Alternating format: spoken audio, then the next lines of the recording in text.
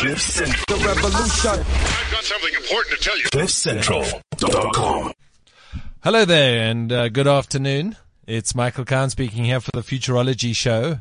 We lost our little intro clip there, so we'll have to chat to Palesa about that. But it's a Futurology Show. It is 12 o'clock on a Wednesday afternoon. And, I don't know. I'm pretty surprised. I thought you had pressed a pause button for the first time in your life. We had a silent mic. Yeah, there's no silent mic going on here, but there's absolutely none. How are you, Brett? Very good, man. So, welcome everybody. This is Brett Sinclair, the African digital disruptor and Squirrel Rocker. I'm really excited today because I'm always excited when Brett Lindsay decides to make a no-show. Yeah, shame. Poor Brett. He's not feeling too good today, hey? No, he's at the dock at the moment. So, Brett, if you're listening to us on the broadcast system at the doctor's. Shame. Yeah. Just remember what happens when you go to the doctor. Cough. Cough. But shame, you know, we've got another sick person in the studio today, Justin McCarthy. How are you, Justin? Cough. But today, we got a bit of an interesting show. We're looking straight towards the future, and we're not getting stuck in anything current or any kind of media or any current issues. We're really getting into some fascinating stuff. We're looking at the blockchain, and we're looking at universal basic income. So just, I think before we get into that, do you want to just, because I'm terrible at introducing people and I always screw up their bios. So do you want to just give a quick overview of who you are and why you're in studio? Okay, cool. Thanks, guys. Thanks for having me. I'm not going to give you a rundown on the bio because we'll be here all day. So, but basically I come out of a marketing advertising background. And I abandoned the corporate sector about 2 years ago, just over 2 years ago, and specifically with a focus on consumer tech. Yeah.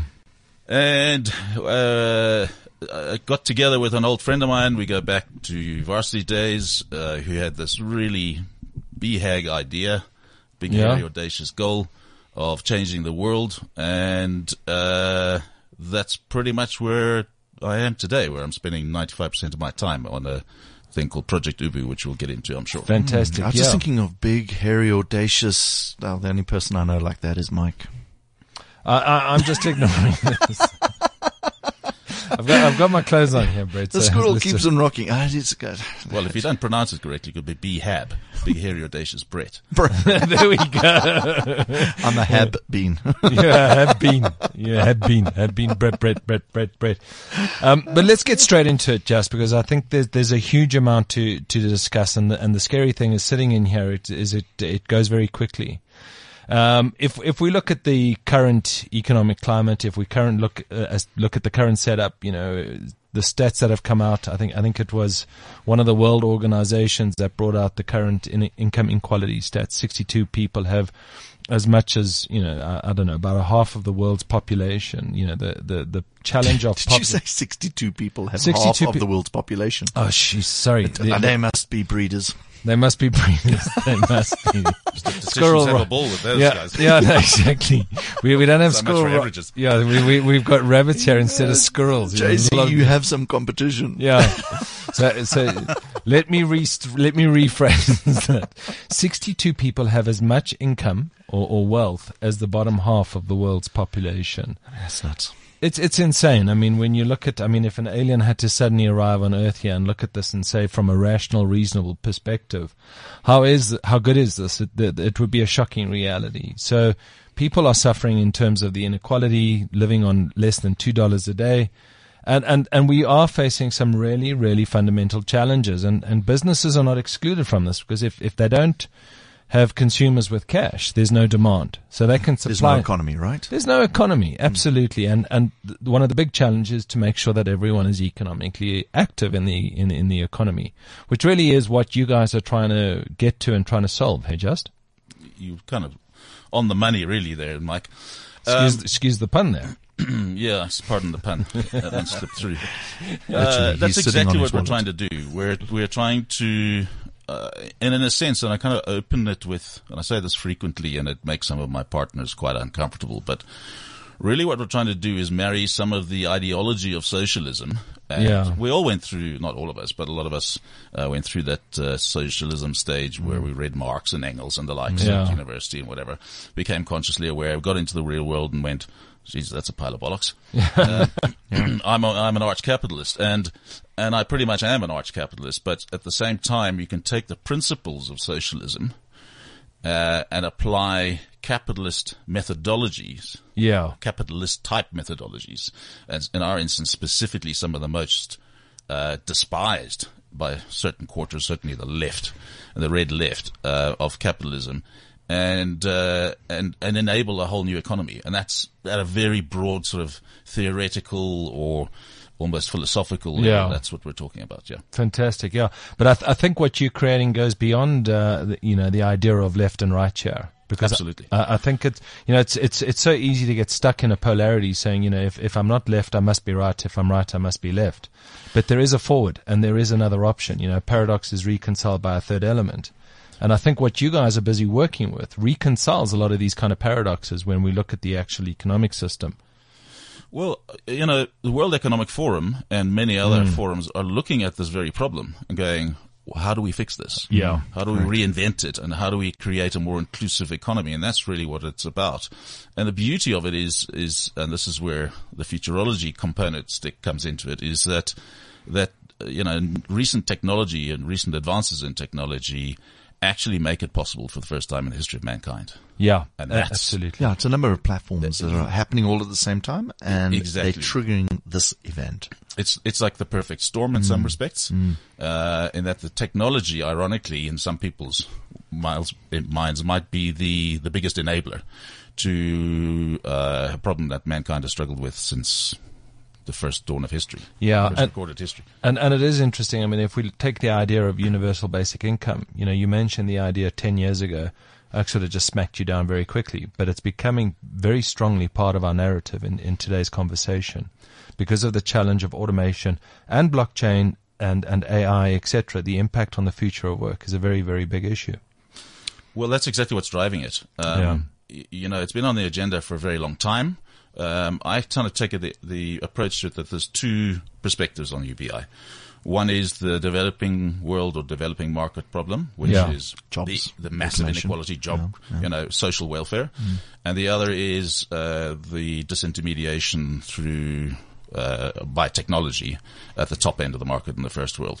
Yeah. And that's where really Silicon Valley has jumped on it. If you look at the guys who are flying the banner, the big guys who are flying the banner, the Elon Musks of the world. I mean, what's his name? Zuckerberg has just jumped on the bandwagon. That's right. Late as usual, about 2 weeks ago.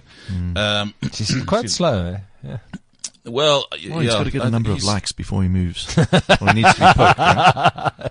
Let's poke Zuckerberg. He's also got presidential ambitions, so let's not talk about that. No. Which he says he doesn't, of course. Of course. Yeah. But he wants to remain CEO and premium voter of Facebook while he runs for public office. Yeah. Well, I mean, he's guaranteed to win. Yeah.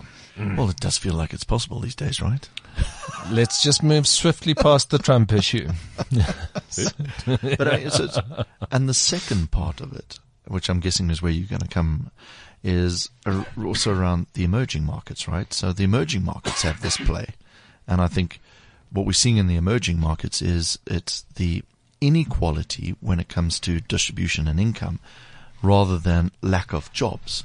So if I think about SASA for us, SASA is a start to this universal basic income kind of thinking that we're distributing cash out of our taxes. Yeah. Is that where you're going with the second kind of option? Yes, I think SASA, or SASA as you put it, is a special case. My apologies to listeners for the coughing in the background. He's dying. You should be with Brett at the doctor's right now. No, I'm not. I'm strong as a bull. The power of positive thinking. It. Yeah. Man flu around here. Look, I mean, we're developing a solution that could readily fit in and deliver basic income grants or any form of welfare grants without intermediaries, without all the other nonsense. Don't underestimate the technology that Net1 and their subsidiaries in South Africa have in place, because that is not readily replicable. Correct. And for any distribution is a challenge, right? Distribution is a huge challenge. It's a huge challenge. I mean, I'm sure you've seen some of it. If you've ever spent any time in the rural areas, you see buckies coming along with ATMs on the back, with a And it's satellite tower, a satellite dish on the roof, so that they've got connections, and and that's a fairly small percentage of it, but the technology required to deliver that under the current infrastructure is enormous. Yeah. As we all know, what is the universal device? Well, the universal device is the mobile phone. And that's where the space gets really interesting, married to all the other layers of technology. I mean, I learned something the other day about SASA, which I found kind of debunking the myth that the distribution is wholly owned and difficult to deploy through Net1's kind of infrastructure. And 40% of all the transactions that are being distributed through SASA actually go through the Checkers retail distribution outlets. Yep. So you look at the volume of people who are queuing, and I actually feel I empathize for Checkers, because they're essentially doing it at zero cost. They are dealing with zero income. They chose to opt out and rather make money off the transaction. And they've got I guess in the initial stages, you can imagine saying, well, we've got plenty of cash. You're happy to do that. But the problem is it all gets paid out on one day. And you have massive queues, and you have problems with toilets, you have problems with your customers using the stores, you have cash flow problems. So, I mean, Checkers is taking a hell of a hit on the SASA, and they represent a large portion of what's being paid out, which kind of makes me start to think that, maybe distribution is addressable when you reestablish some of the partnerships that they have in play, not underestimating the technology behind it. And then you swap it out with something that's truly transparent and transportable. Portable. Yeah. Look, I don't have the same empathy as you do for the supermarket groups, and I don't mean that callously. I've worked with them for a number of years, with one group in particular. And, I mean, there are all sorts of issues. I mean, if you go to month end, you pick a big town in South Africa, anywhere in the semi-urban or semi-rural areas, and even the rural areas, and the queues start at 5 a.m. So there's thousands of people outside of ShopRite or outside of Spar or outside of Checkers or outside of Pick and Pay or whatever the case is.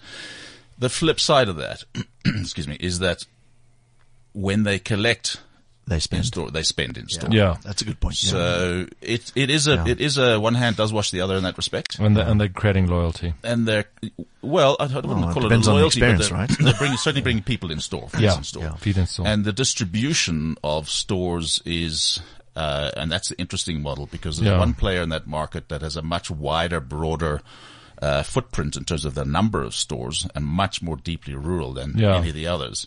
And they actually benefit more than the ShopRite group does, the Checkers group that you're talking about.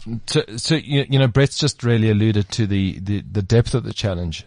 What are you guys actually doing, and what are you actually building in terms of this blockchain UBI as Project Uber? Can you take us through essentially the idea and the mechanics of what you're trying to do and what you're trying to achieve?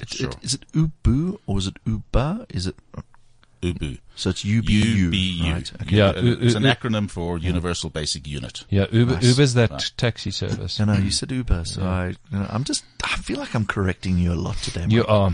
Thanks, can you call me Pippa? Sure. Moving swiftly, I just. I'm going to leave his wife out of it. Yeah. I don't know who Pippa is. I mean, Philippa. Neither do I. I wasn't saying anything. It's your new wife. Yeah, so she's going to love me for that one. I'm just going to mute you here, Brett. Oh, thanks. Okay, cool. So, look, the whole concept of a universal basic income, I think before we get into Project Ubi, I'd like to just pause and talk about that subject a little bit, because it's got huge proponents and it's got huge opponents. And there's a lot of theory, there's a lot of banter around it, there's a lot of talk around it. There's not a hell of a lot of real, genuine research into it. There are about a dozen or 15 instances and examples. Some of them are quite small. Some of them are very significant and large. Like Namibia did a study in 2012 for a year or two, which is very interesting. But by and large, two things. The first thing is that universal basic income tests, as they've been done, particularly in poorer areas, one of the most vocal opposition voices to it is, well, you're just going to make people fat and lazy. You're going to turn it into the dole, and they'll sit on the capitalistic view to universal basic income, right? Yeah. Well, that's not the case in any of the 12 or 15 case studies that have been extensively researched. So they're not ideal, no, but they have certainly reduced poverty, obviously, and with a reduction of poverty, you get a reduction in crime, and you have a very high uptick in many instances of entrepreneurism, where people who Dudley, who's the founder of this business, likes to put it this way. He comes from the energy space, so and he's a mathematician and a brain that I don't understand a lot of the time. It's like Brett's brain, except there's nothing there's nothing mathematical about that. But he puts it in energy terms, is that you have so many kilojoules of energy in a day, as a human being, that you need to get through the day.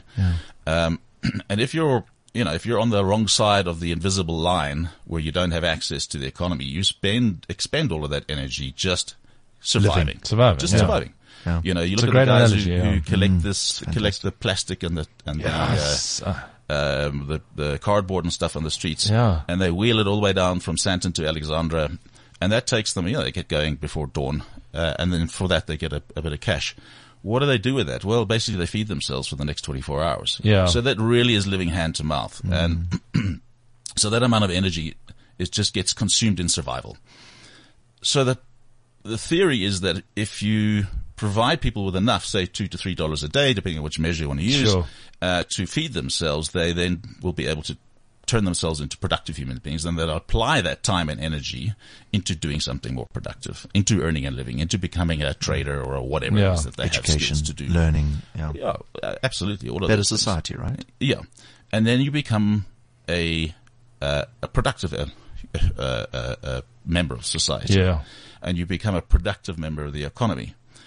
So that's the first thing about UBIs. The second thing is that, and I'm one of these who's very skeptical of the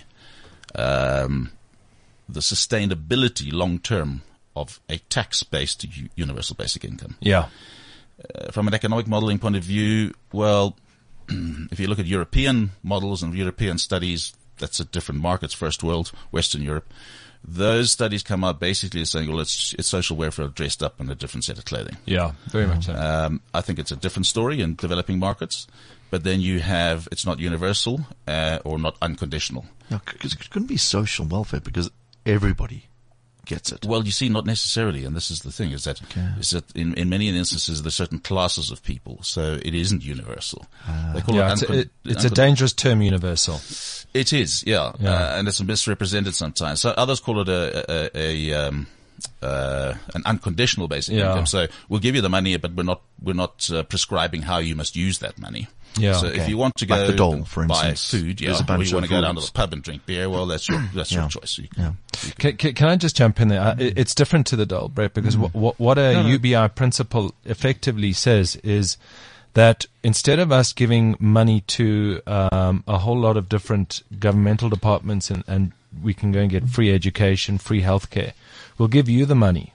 And it's up to you on how you actually use it. So there's a debit and a credit here. So it's not just saying, okay, here's the dole, but we're still going to subsidize all of those other things. So it's a very different principle to the grants framework and to the dole framework. It's a far more comprehensive ecosystem, and it's a balanced ecosystem as opposed to just fixing an individual need in it. So if it's not around a funding through tax, where do you see it coming from? No, this is the real differentiator for us, because that's where the capitalist component I was talking about comes in. So we start now. We'll talk about Project Ubu a little bit. So we start with the very premise that and the very origins of this idea, the genesis of this idea, came from a question that was asked of Dudley, who's the founder. to say, why is it that people who aren't, poor people basically, are not deemed to have any value in society? And if you look at that from a pure economics point of view, well, it's obvious because they haven't got they're not generating any income or not generating any consumption. They're not consuming, or they're reliant on others for consumption, et cetera, et cetera. So, we've taken a different approach to that, and that's where the kind of socialist component comes in and says, well, everybody actually has potential value. So if you're sitting on the invisible side of the wrong side of that invisible barrier, and that invisible barrier is those with access to the economy and those without access to the economy, if you happened by birth to be born into the flip side of that, the wrong side of that wall, you're a bit screwed because you never get out of that trap. 1 in a million gets out of that trap. It has a fantastic ability to play cricket, and next thing is playing for, the Delhi Daredevils, and for sure is a Bollywood star. But those are real exceptions. So, we've taken the approach that's slightly philosophical, more than anything else, to say that, well, everyone has value. Yeah. So, because they're not perceived to have value, let's inject some value into them. So let's distribute them with this unit of account, which we call the universal basic unit, which they can then use essentially to, very basic principles here, essentially to feed themselves so that they can then, on the $2, $2.50, $3 a day benchmark, they can then, feed themselves and then apply their energies to becoming more economic or becoming economically active.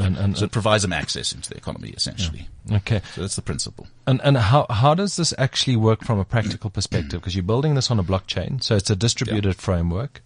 How do you actually practically go about doing it? Okay, so there's, again, various parts of that. The tech side of it is, and the blockchain component of it is really just the immutability and the ability for a clean audit trail. Okay. And security. Okay. Security is an issue. So it's not about creating currency on the blockchain. It's actually there to validate and verify the transfer of value. No, it's actually a unit of account. It will be a unit of account. It will be a unit of account. So it will be the same as any other cryptocurrency out there in its initial sense. Different purpose, but the same, technologically the same. Yeah. It's a cryptocurrency run and secured on the blockchain. Okay. So we'll distribute this cryptocurrency to anyone who registers with us. Okay. There's no cost of registration. And the only thing you're required to do is provide your name, ID number, and your location, which we would then, and we will never ever sell that data for sure to anybody. That's sacrosanct because trust is the fundamental principle here. Even Net1. Even Net1. Especially Net1. Or ABSA. There you go, Brett. Sorry, man. Back at you. Yeah. So that's the sort of tech side. Obviously we'll say obviously, but it operates via mobile phone interface. We will, at the moment, we're only building an app-based one, an Android app. And that's to test it, just because that's the easiest way to test it for lots of other reasons. And there's different markets which we're addressing in this as well, which we can get into if later on, if we have time. But in essence, it will be able to, the technology will be able to work on any phone, any feature phone, any SMS or USSD enabled. No, that was actually my next question. Yeah, Are you able to integrate the Absolutely. Okay. Yeah. It's a little more difficult, and you don't have quite the same functionality, as you guys know. But, there are 5 billion active phones in the world now.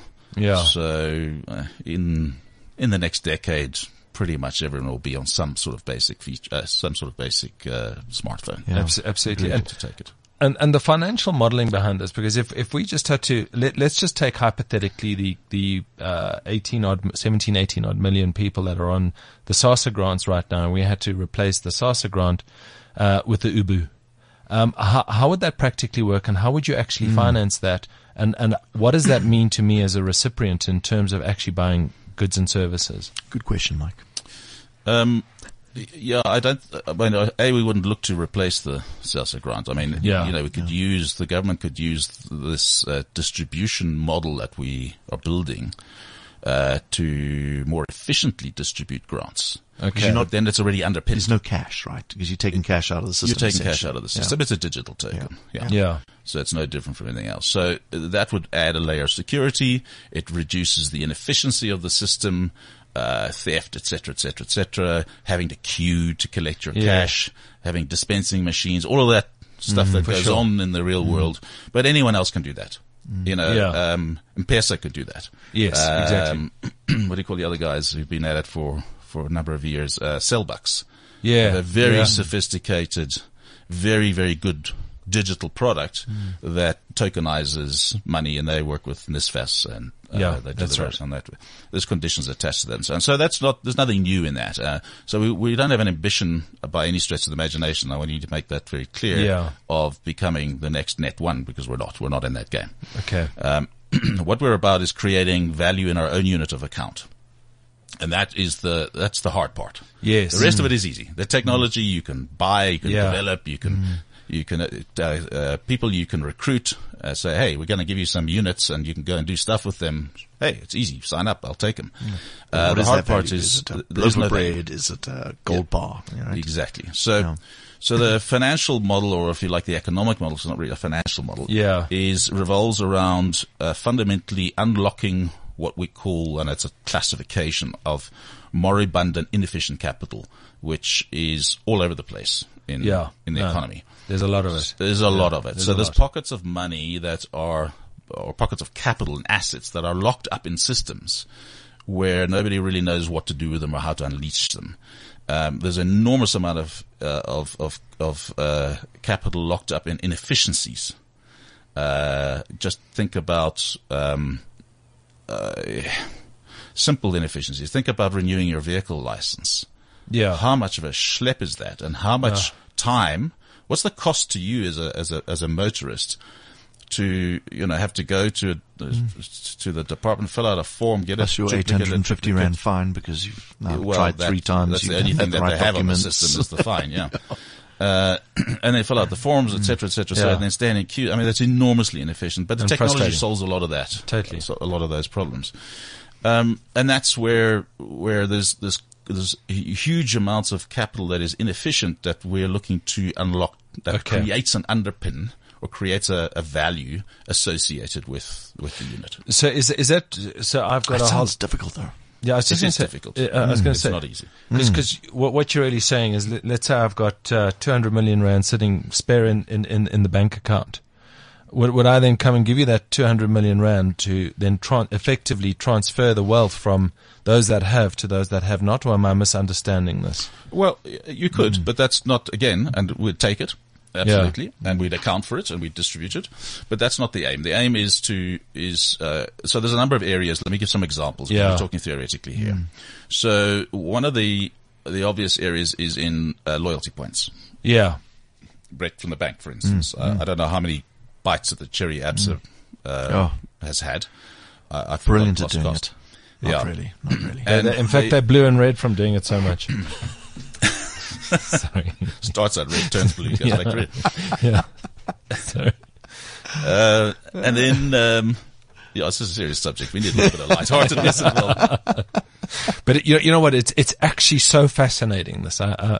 Anyway. Okay, so take Absa as an instance. Yeah.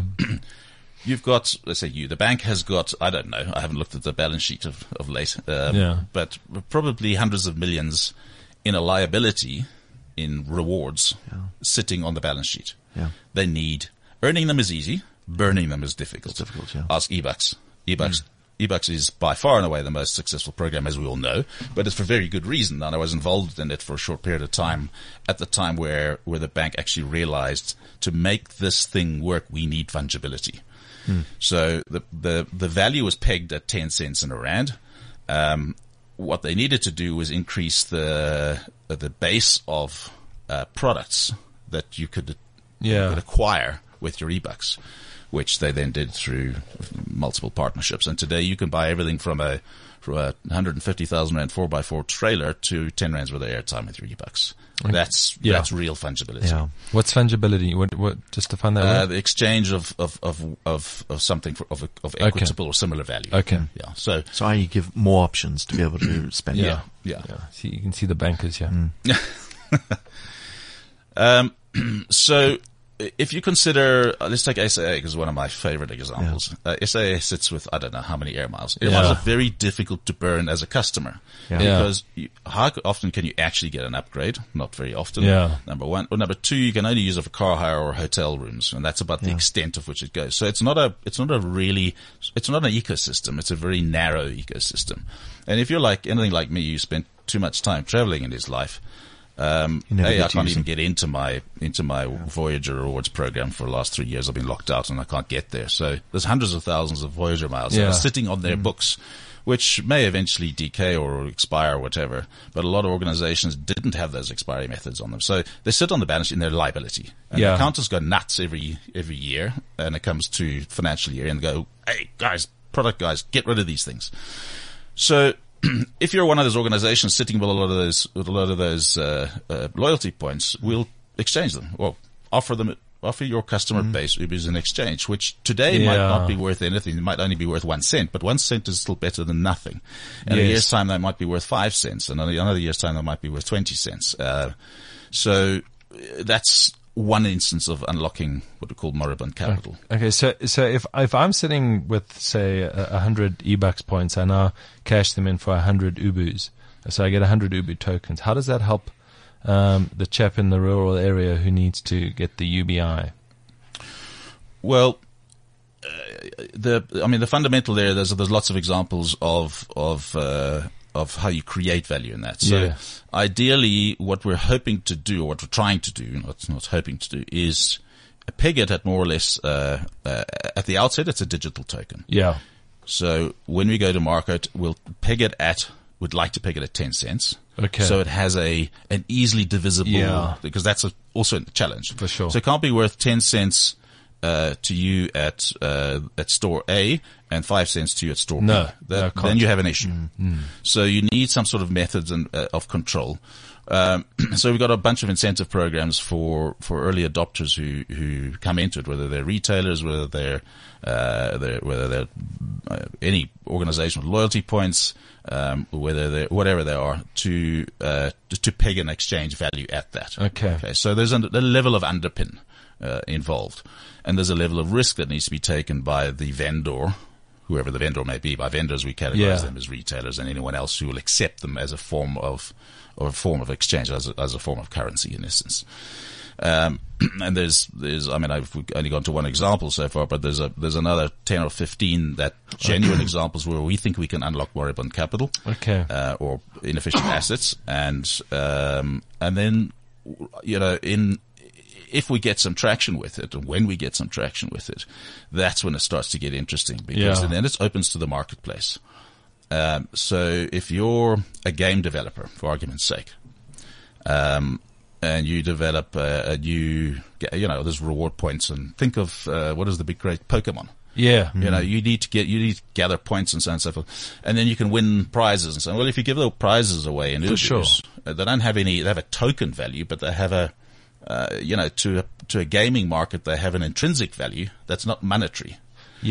But there's an accumulation of them. And they accumulate those, and when they do have a value, all of a sudden they don't have a monetary value, all of a sudden they take on a different guise. And they become a unit of exchange for other goods and services. For sure. So the idea is to create as many multiple, sort of almost closed loop community systems as possible. Okay. Across the board. So whether it's a feeding scheme, whether it's, unsold inventory, distressed stock. If you go back to food was one of the first places we started. There's 30% of the world's food production goes into landfills. In its packaging. if there are mechanisms through which various retailers distribute it, Spar Sure. is very good at it on a local store basis. Woolworths has a program where they distribute That's it and right, they hand it over to others. But what if you, as the manufacturer or the producer or the retailer of that, were able to get something back in exchange as Yeah. opposed to nothing in exchange? Yeah, there's So an you get- incentive. Yeah. Absolutely. So you'll charge 100 ubus, which is worth R1, for something, and you've collected R1's worth of currency per se, Now of starting value, to create as that opposed to you start to system, create right? and build an economic system. And if you go through the history of money, and this is the part that most people don't get, and it's amazing. There's some CEOs and bankers who just actually don't understand how money starts. Central bankers, reserve Central bankers, central bankers are the worst because they've got their hands on the wheel, both hands on the wheel. It's terrifying. It's absolutely Yeah, terrifying. but it's, and there's a huge educational component to this, which is a challenge in itself because Totally. we don't have the legs to educate the world. So we need as many players in the game as possible to help us to get there. Yeah. But money comes from the entire global monetary system is based on trust. Yep. Yes. Because, and when enough people, and it doesn't matter, it's not only money, it's also ideas. When enough people, believe in something, it catches. You've got the fire starter. Absolutely. As soon as you've got the spark under that bit of gasoline, you've now got a fire, and that fire grows. And it's exactly what's happened with Bitcoin and Ethereum and any other of the major cryptos. Totally. It's exactly what happened with gold, and it's exactly what happened with cowrie shells, and exactly what happened with stones in Polynesia. Yeah. Great big stones that pull out of the ocean, and diamonds and everything else. I mean, what is the intrinsic value of gold? What's its application in commerce? Not much. It's what our belief is. Not a lot. I mean, It's there's rare. And that's where Bitcoin steps in, right? It's You're creating rare. a rarity. It's rare, and it gleams, it glistens. So to our forefathers, it was like, "Whoo, that's sexy. Put some of that on my body, and the girls will come after me." Yeah. I'm being flippant, but that's essentially what it was. You're not right, because that's a huge demand. It's like I was listening to one of Justin Spratt's recent keynotes, and he was talking about how Mr. any Uber. way, Not Mr. Uber, Mr. Uber. Yes, Mr. Uber, We should have got you both on talking about money. Uber and Ubu, Yeah. and I mean, he had a fascinating story about how mating has driven technological change, and he talks about the Gutenberg's press and how we all think it was built for Bibles, which is kind of what it does, but also in the Catholic religion, you get a penance or penance. Penance. So you've gone. You and, didn't go to you've church had for a a bit while, of eh? no. I'm You're not much of a naughty boy. church boy, and You'll do and, penance for that. you Yeah, go you off will and do lots of penance.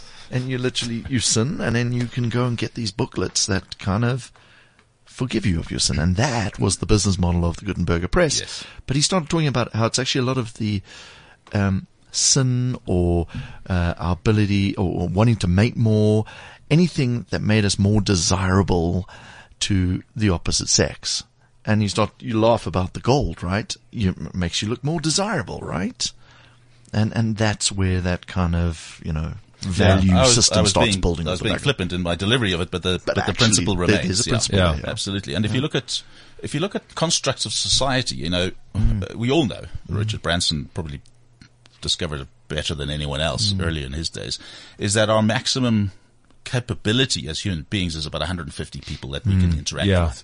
Okay. Fabinich. Facebook's trying very hard to disprove that model, but it by its own metrics it also knows that your pool of influence, your sphere of influence extends to about 150. Yeah. So mythology drives societies and drives Totally. Which is your storytelling, the sapiens story, right? Our Yes. ability to tell stories drives a further reach on your influence. It's that and what And that trust around it. and the trust around it. So, I start a story today, and it's it's a total myth. Put it out on Mike this is podcast. fantastically looking. Okay, Yeah. let's start with that story. Mike, is Yeah, it has to be fantastically mythical, looking. right? For Pippa. Yes, ask my wife, Pippa. Yeah, so you guys are familiar with and if you read, I'm sure you read Harari's books. He goes into quite a lot of that as well. Yeah. So, and it's fascinating that this stuff is coming out at so many levels. Yeah. It's not cooked up and by four of us sitting in a room knocking our heads together. For sure. We're drawing on those principles and just applying them and applying the technology. Absolutely. Just in terms of what you guys are doing, how do you differ from these other blockchain startups that are looking at UBI, what's it, GrantCoin and there are one or two others? Look, it's very different in that GrantCoin is specifically, I mean, we discovered that obviously quite early in our research. It's totally reliant on donations. Okay. Grants. So in itself, and here's a huge area that I haven't even touched on in terms of donor organizations. So GrantCoin is a donor organization that says, give us the money and we'll distribute it efficiently via blockchain. That's great. But it's not a UBI. It's very specific to certain types of education, et cetera, et cetera, et cetera. And if you look at their success rate so far, they've distributed in the region of about $25,000. It's tiny. Yeah. It's tiny. It may not even be that much. I don't quote me on the numbers, but, and that's, I think, partly because there's no real differentiator there. Yeah, absolutely. They've just created a more efficient distribution framework. Well, in principle. Look, there's a lot of need for more efficient distribution networks. One of them is, and one of the areas that we're working with, and our angel investor is a Norwegian company. Okay. And the Norwegians know more about donating aid than anyone else, just about. And the government takes a particular interest in how that aid is expended. Okay. So one of the areas we're looking at developing is bringing those efficiencies of a digital token. I beg your pardon, and not just in cash, but it could be specific to particular items. So if it's cement for an infrastructure project, if it's a particular type of foodstuff, if it's mother's milk, what do you call it? Infant formula.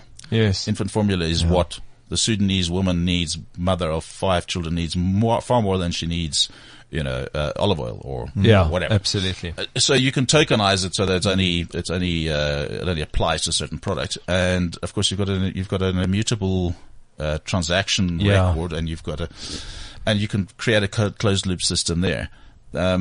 It's an interesting model, and that brings, a great deal of efficiency, and there's the number of aid organizations are working with blockchain players to create. Just cut down the middleman, cut down that bleed on the transactional process. On average, some of the stats that I've read and I've researched some time ago is that it's estimated by various organizations to be about 40 cents in the dollar reaches the intended recipient. Yeah. So 60 cents is going off to... I feel sick. I mean, it's completely counterintuitive. Yeah, I suppose you've got to have the project teams and the delivery teams but I mean, still. I mean, at risk of being shot down, but, in a sense, it's also that model is a bit of a mafiosi. Yeah, it is. So the guys at the top are sitting in a nice office in Brussels. They've got a sponsored house. They travel first class. They're well paid. And they have a vested interest in not disrupting that model. Yeah. And there's an entire chain of people below it. And if you go in and attack that chain, trust me, you'll wind up with a bullet in your back. Yeah, it's a challenge with centralization. It always creates a power. There's always an elite in the centralized model. Always. So I want to start throwing it forward a bit, and I'm just going to start with a topic that Mike and I often find ourselves, maybe after too many beers, discussing, and we kind of throw the idea forward of UBI, and we always seem to find ourselves somewhere around the topic of privatized tax system, because if you're creating this distribution and everyone's dipping into it, and you can start with, as you say, a unit that's going to be able to be traded essentially for some point of value.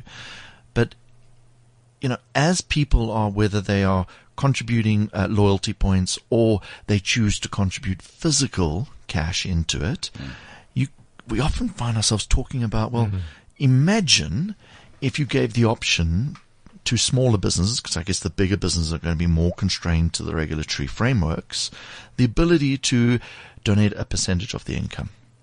And then that income can be, because it's transparent, you understand exactly which individuals got it for what, or maybe it's a road project, or maybe it's building housing, but you have exactly a trace. And this is a big problem with tax, right? We pay our tax and we have no idea where it goes because politicians determine where it's going to be spent.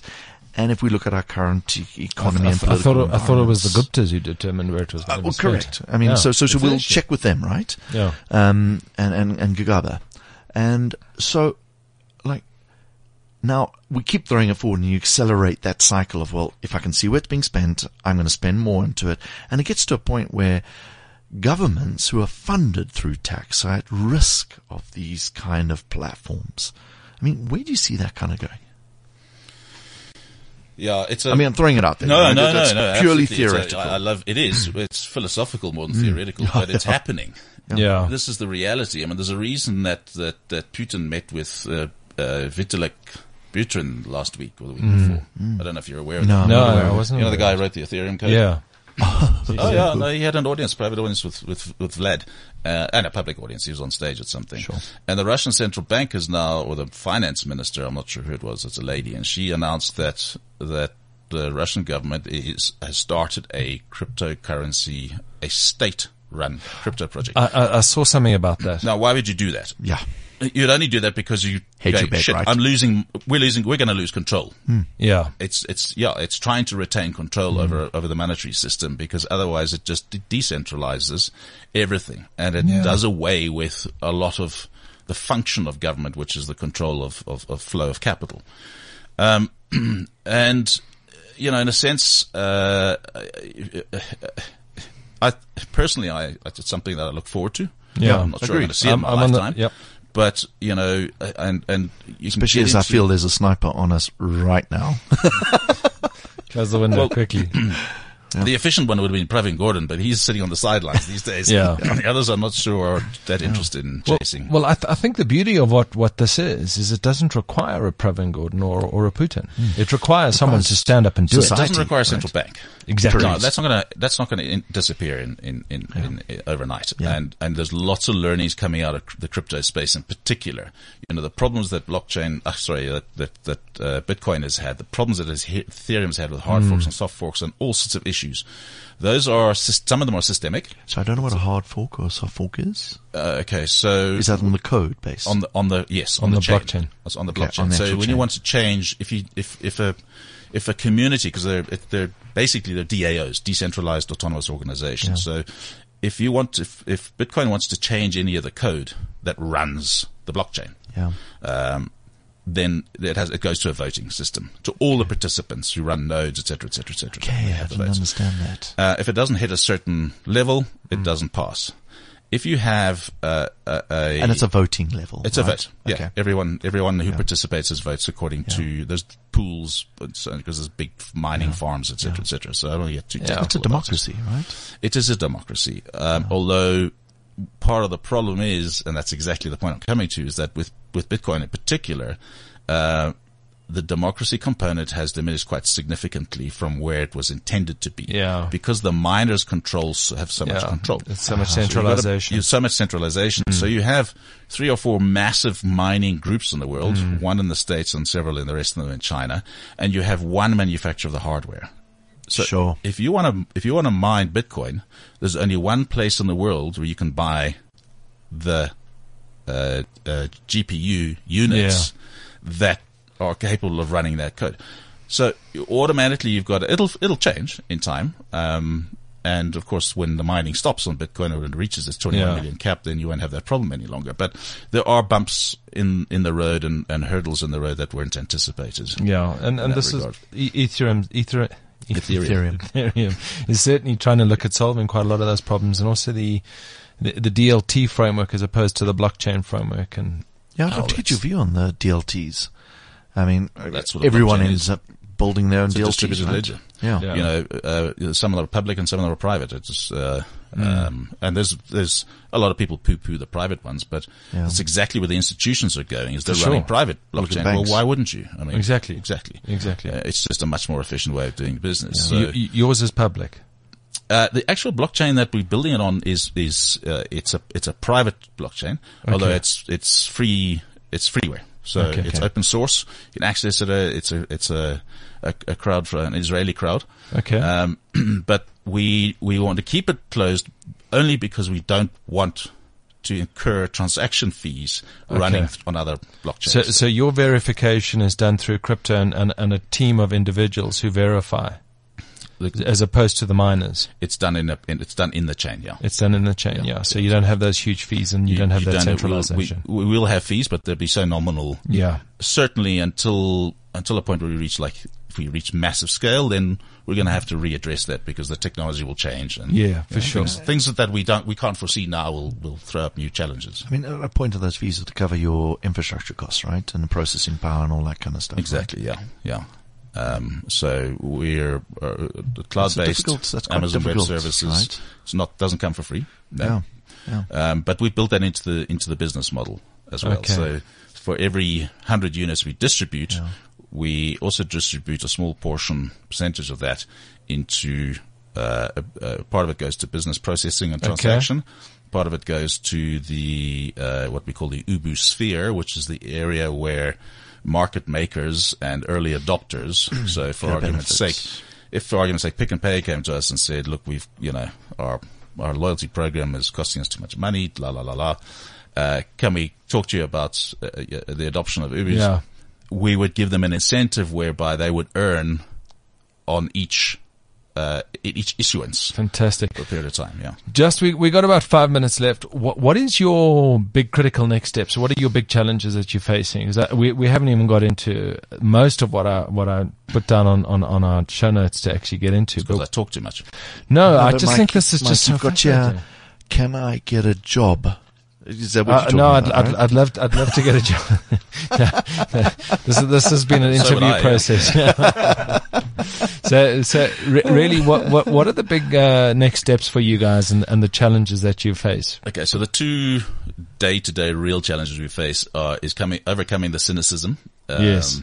We went to see a major retailer whom I know very well. Was a client of mine for many years, and I said, yeah, like blockchain, not blockchain, Bitcoin. He went, yeah, that's that stuff that criminals and gangsters use. And I said, yeah, it is in part, but so you've got this huge. It's a very similar thinking to cloud. Yeah, it is. The dark web and all of that stuff, which is, we're way past that. We're way past have a mentality that you have to break through.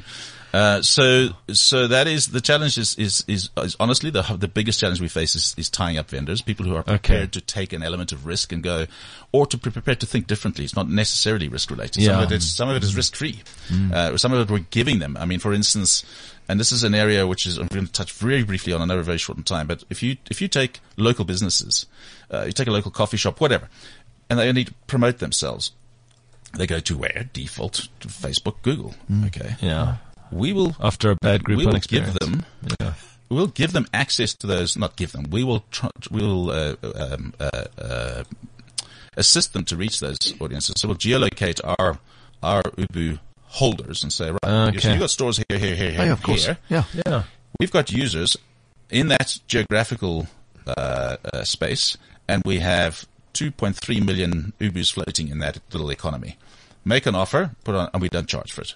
Sweet. And we send the messaging to the user it's POPI compliant, and they're in the retailer. There's a win-win there. There's a win-win, and you're stimulating the market that you're trying to drive, because you're giving these things away, and all of a sudden you start to change.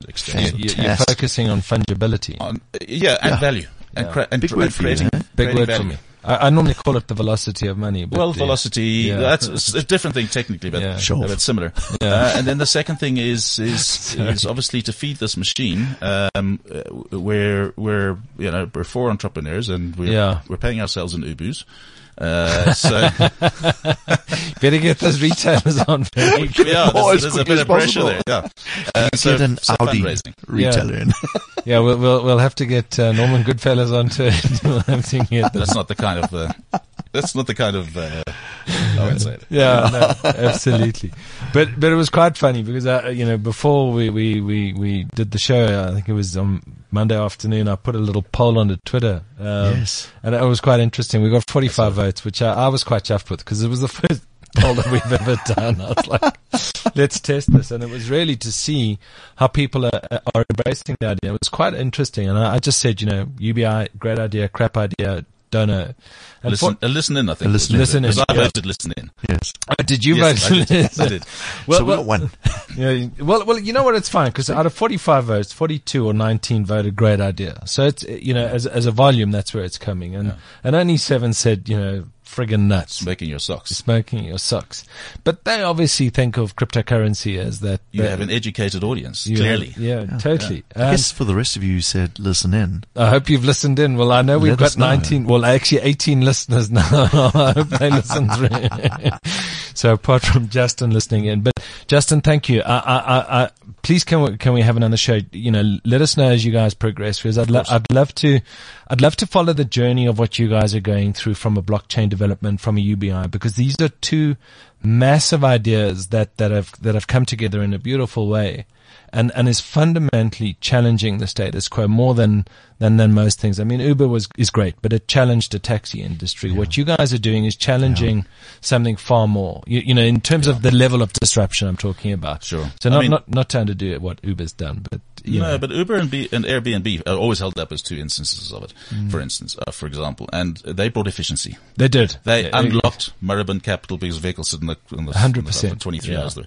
So we're doing some of the same thing, but we're hoping to create an entire economic system that runs parallel to the rest of the world's global financial system. Yeah. All right, lovely. Thanks for Justin. having me. Any final thoughts from you, Mr. Sinclair? I'm really looking forward to the influence you'll have on political shifts. Yeah. Well, that's a whole new topic on its own.